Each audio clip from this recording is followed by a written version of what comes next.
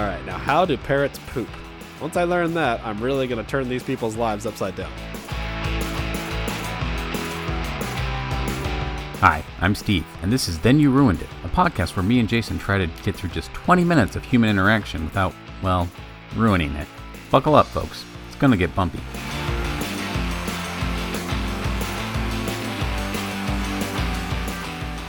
So I think at this point, especially if you're in a couple, you've at some point been approached by somebody and they say they have a good offer for you or something to get in on, and I want to invite you over for dinner and we're going to talk about it. And I mean, red flags all over the place. Don't do that.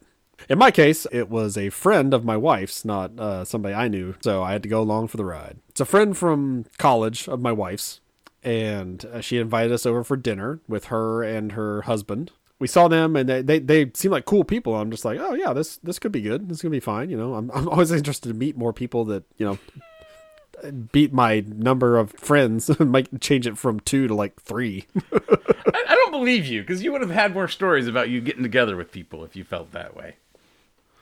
No, I'm usually pretty much decided on people once I've met them. I'm just like, oh, okay, yeah, this is going nowhere. We're not going to do this. Again, this one was out of my control. I didn't get to say no because it's a friend of my wife's. So we're going, and you're going to enjoy it, or you're going to put up with it, whatever. So, we get there and go up to their apartment, and guy introduces himself, and we chat for a little bit, and, the dinner is presented. Dinner is, oh goodness. So the guy is a large man. I will call him Mike. It's not his real name, but I will call him Mike. And Mike eats a lot. Can we call him Big Mike? Yeah, he definitely is Big Mike. Big Mike. Big Mike likes to eat big meals, and he talks about this, and his wife talks about that as well. How she always got to cook those big meals because Mike loves to eat. So I bring out when I'm bringing out the meatloaf, which is what we had that night. I bring out 2 meatloafs, and this is not like like in a loaf pan, like those 2 meatloafs. Like, okay, this is good sized. No, this is like 2 giant plates of meatloaf, and not there were sides, but it was mostly just meatloaf. Like, this is the meal. Enjoy. And it was the breadiest meatloaf I've ever had. Which is like, as far as I'm concerned, strike one for these people. Mike doesn't care what he eats, so long as there's a lot of it. Yes. I mean, he basically said as much, and then we just ate this food. And as we eat, we're hearing more and more about them and their life. And they also have another girl living with them that is not daughter, not adopted, not just a girl living there. They took her in off the street, which is, that's fine. That's the thing you do. And so as we're talking through the meal and then kind of just hanging out after the meal, because I don't know if it's a regional thing. I feel like in the Midwest where I grew up, you get done with the meal, you put up your plate and you leave. You don't sit at a restaurant, definitely, but even at the dinner table, you don't sit around and talk for an hour or 2. You're done. You finish your meal and you get up and you leave and you move on to the rest of your evening or whatever. So you don't socialize with the people that you got together to socialize with? You just eat next to each other and then you're done? That sounds amazing. You can socialize, but you don't have to do it at the table. Like, I can't tell you how many times after I met my wife and I came and visited her, because I didn't live in the same town, when I came and visited and we would have lunch, it would be 2 more hours later before I could drive home. And it's a long drive. It was a 3-hour drive before I could drive home because I had to sit there and just listen to this family chatter.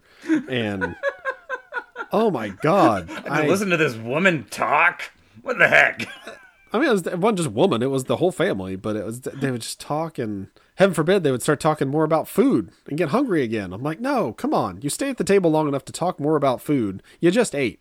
That is antithetical. But I feel like it's a regional thing because I've been told, that's what people in the South do. You finish the meal and you sit at the table and you enjoy each other's company. And that's just excruciating to me. So I'm not a good old Southern boy. That's for damn sure. So we did that. We finished the meal, and I don't even think the plates were put up at that point. It was just luxuriating at the table and hearing about the ministry that Mike and his wife and I guess this girl had also kind of formed and were pleased to be a part of. And it definitely felt cultish. And this isn't even like multi-level marketing. Like this has felt like a cult. Like we were trying to be indoctrinated into a cult. Luckily, we had plenty of agency about it, and we weren't like forced into anything. We definitely both left. I remember me and my wife left, and the meal was probably served at 7:30. We didn't leave their apartment until like 11:30. And it was literally just sitting at that table, listening to Mike talk about everything he wanted to do with this ministry and what he was doing in the life of this girl who barely said a word for herself, which made it even creepier. We got to the car, and I was like, they could still see us from the apartment or whatever, and like waving. So I'm like, I'm not gonna say anything until I get in the car. I don't want this to be, yeah. Basically, I want to be driving away before I say this to you. It's like I feel like I just left a horror movie setting, and I'm lucky to be alive. And luckily, my wife, even though it was her friend, said, "Me too." I said, "I'm never going back there, and I don't want to see those people again." And she said, "I understand." I'm going to leave you and join their cult. Apparently, that's the thing. Big Mike and the ladies ministry. It was one of the most uncomfortable settings I've ever... And there wasn't even like any like background music or anything. They were like, oh, let's put on some music, while we sit here and chat. It was just silence. So anytime he would say something that wouldn't land or would scare the crap out of either of us, it was just silence until he said something else. I don't like any of this. So that was one of my more upsetting dinner experiences, I guess. And the closest I've come to like multi-level marketing. I definitely know people that have gotten into that stuff. You're not going to sell me on that. Okay. This might ruffle a few feathers, but multi-level marketing is not a cult. It's a horrible idea. It's bad business. It's a dick move. It's not a cult. You can't be like, I've never done this mildly bad thing because I almost got put in a cult. I don't know. The people that I've heard that have gotten into it, and definitely the ones that are still into it, it feels like you're trying to be pulled into a cult. In person, on Facebook, it's cultish. Let me think about this. Now I need to assess my true opinion of multi-level marketing, and why do I not like it, and is it because it's a cult? For me, a cult has to threaten your soul, not just your bank account. Okay. I don't know the definition of a cult, but I guess that could be true. I mean, like, multi-level marketing, they force you into a bad financial situation, and then they present themselves as the only way out of it. True. But it's very financial. If you're just okay being poor, then they have no power over you. Yes. I'm set. See all those video games back there? You can't stop me. We have no money, and I still buy them. You have no power over me. No, you're the prime example of who multi-level marketers should target. Any multi-level marketers in the Virginia area, look up Jason Sigler and try and get him in your group, because he makes poor financial decisions. It's just for myself. That's not going to be for my family. If you try to get in like that, yeah. Point taken. Do you have any indoctrination stories yourself? Like, could you elaborate on your experience with cult or no cult? Hey, take your crazy juice. Cult or no cult? I mean, I've definitely had some weird religious experiences where, I mean, they're not really good stories without really getting into religion, because I've like been asked to cast out demons and stuff like that. But I don't know, is that cultish? Wait, you've been asked to cast out demons? Yeah. A guy said there was an evil spirit in his house, and he asked me to cast it out. So yeah, whatever you call that. I did that. Are you a priest? I was a missionary. Okay. I've done missionary. Oh, I mean, sorry.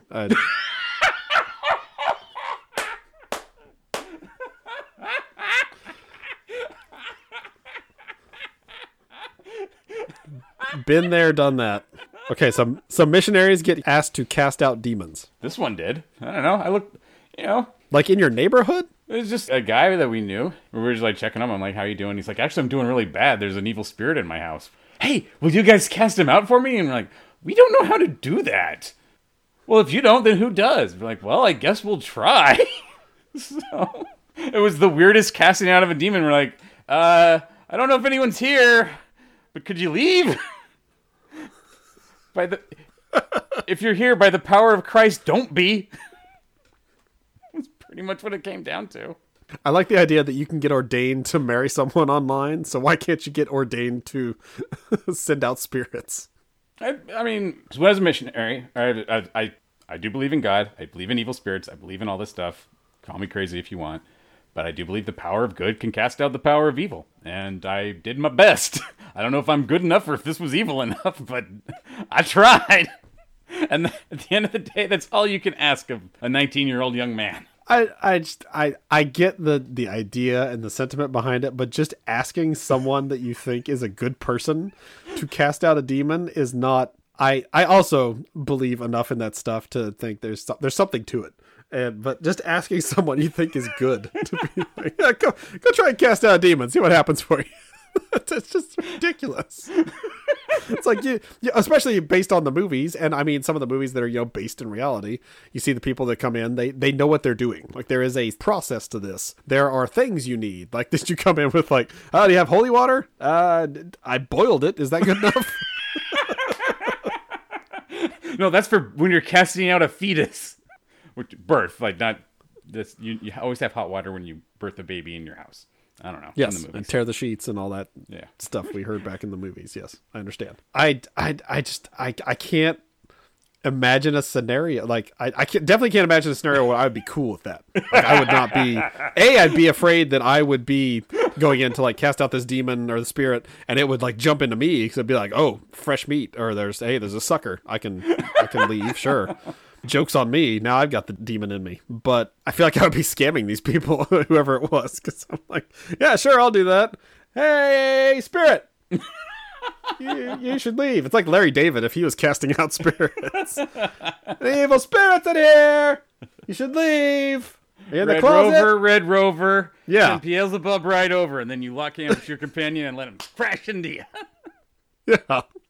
I feel like there's definitely a comedy routine there where somebody's casting out spirits, but they've never done it before. It's like, what do you think that would be like? What would you do? I'll tell you, like you just wander in there and you look at the other person. They're like, you do it. Like so, there's that moment of when you're two people don't want to do the same thing and you just look at each other over and over like you, and finally someone's got to step up. And if I've learned one thing in my life, Jason, as a podcaster, is that if you fake competence, people will believe you. And I just had to assume that evil spirits work the same way. So I just acted really confident in my ability to cast out this demon and never heard about it again. So either the evil spirit left or I did such a bad job that more evil spirits came in and this guy was too embarrassed to tell me. Or as a placebo demon. Because we definitely went back to this dude's house after that, and he didn't bring up the demon, and instead let his parrot sit on my shoulder.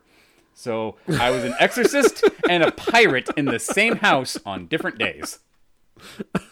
Steve Shinny, amateur exorcist. Professional pirate. I wouldn't go that far, sir.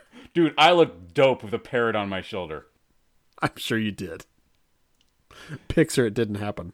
Oh, I'll send you a pic.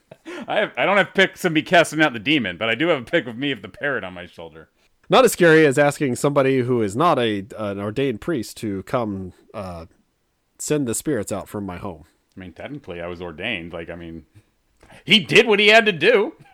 One of us was slightly older than the other, so, he was following all the rules. Did you at least have a collar on? Nobody's going to exorcise any spirits from my home if they don't have a collar on. I had a tie. Nah, it doesn't count. You should have at least gone in their kitchen and cut out a strip of paper and put it in your shirt. Well, then we'd be Catholic.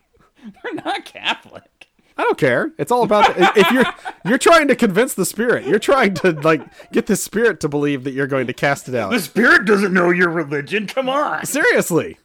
It does not care. It just wants to see. It's like, oh, you know what? This guy's got the cross. He knows what he's doing. We should go. What do you want to do? I don't know. Jump into that parrot, I guess.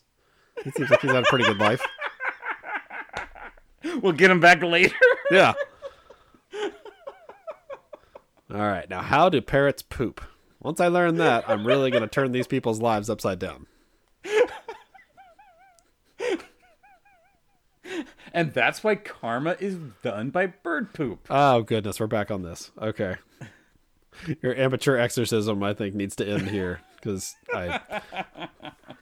Are you still asked to do this, or was this just when you were a kid? I have not been asked to cast out an evil spirit since I was 19.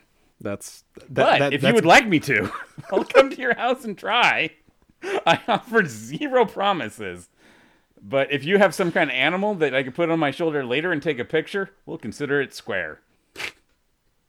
It's like, I will come here. My floor creaks, and it could be a thing. And I have a small dog that will sit on your shoulder.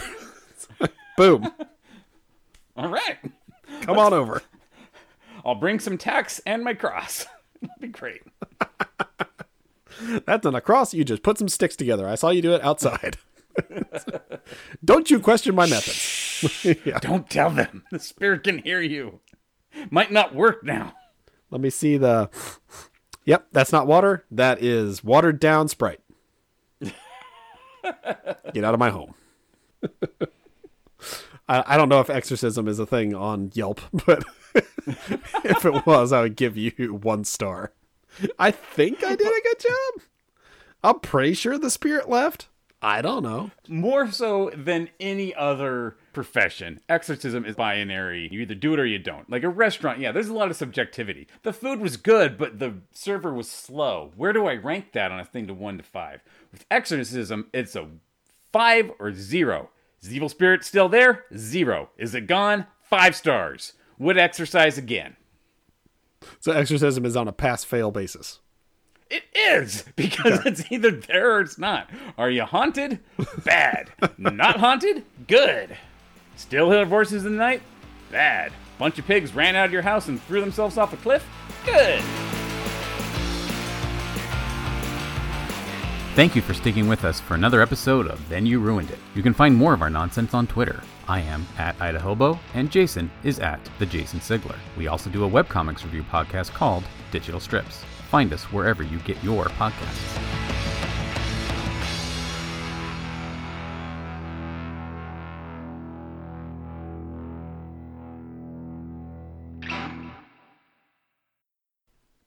Go directly biblical with it. I like it. Thank you.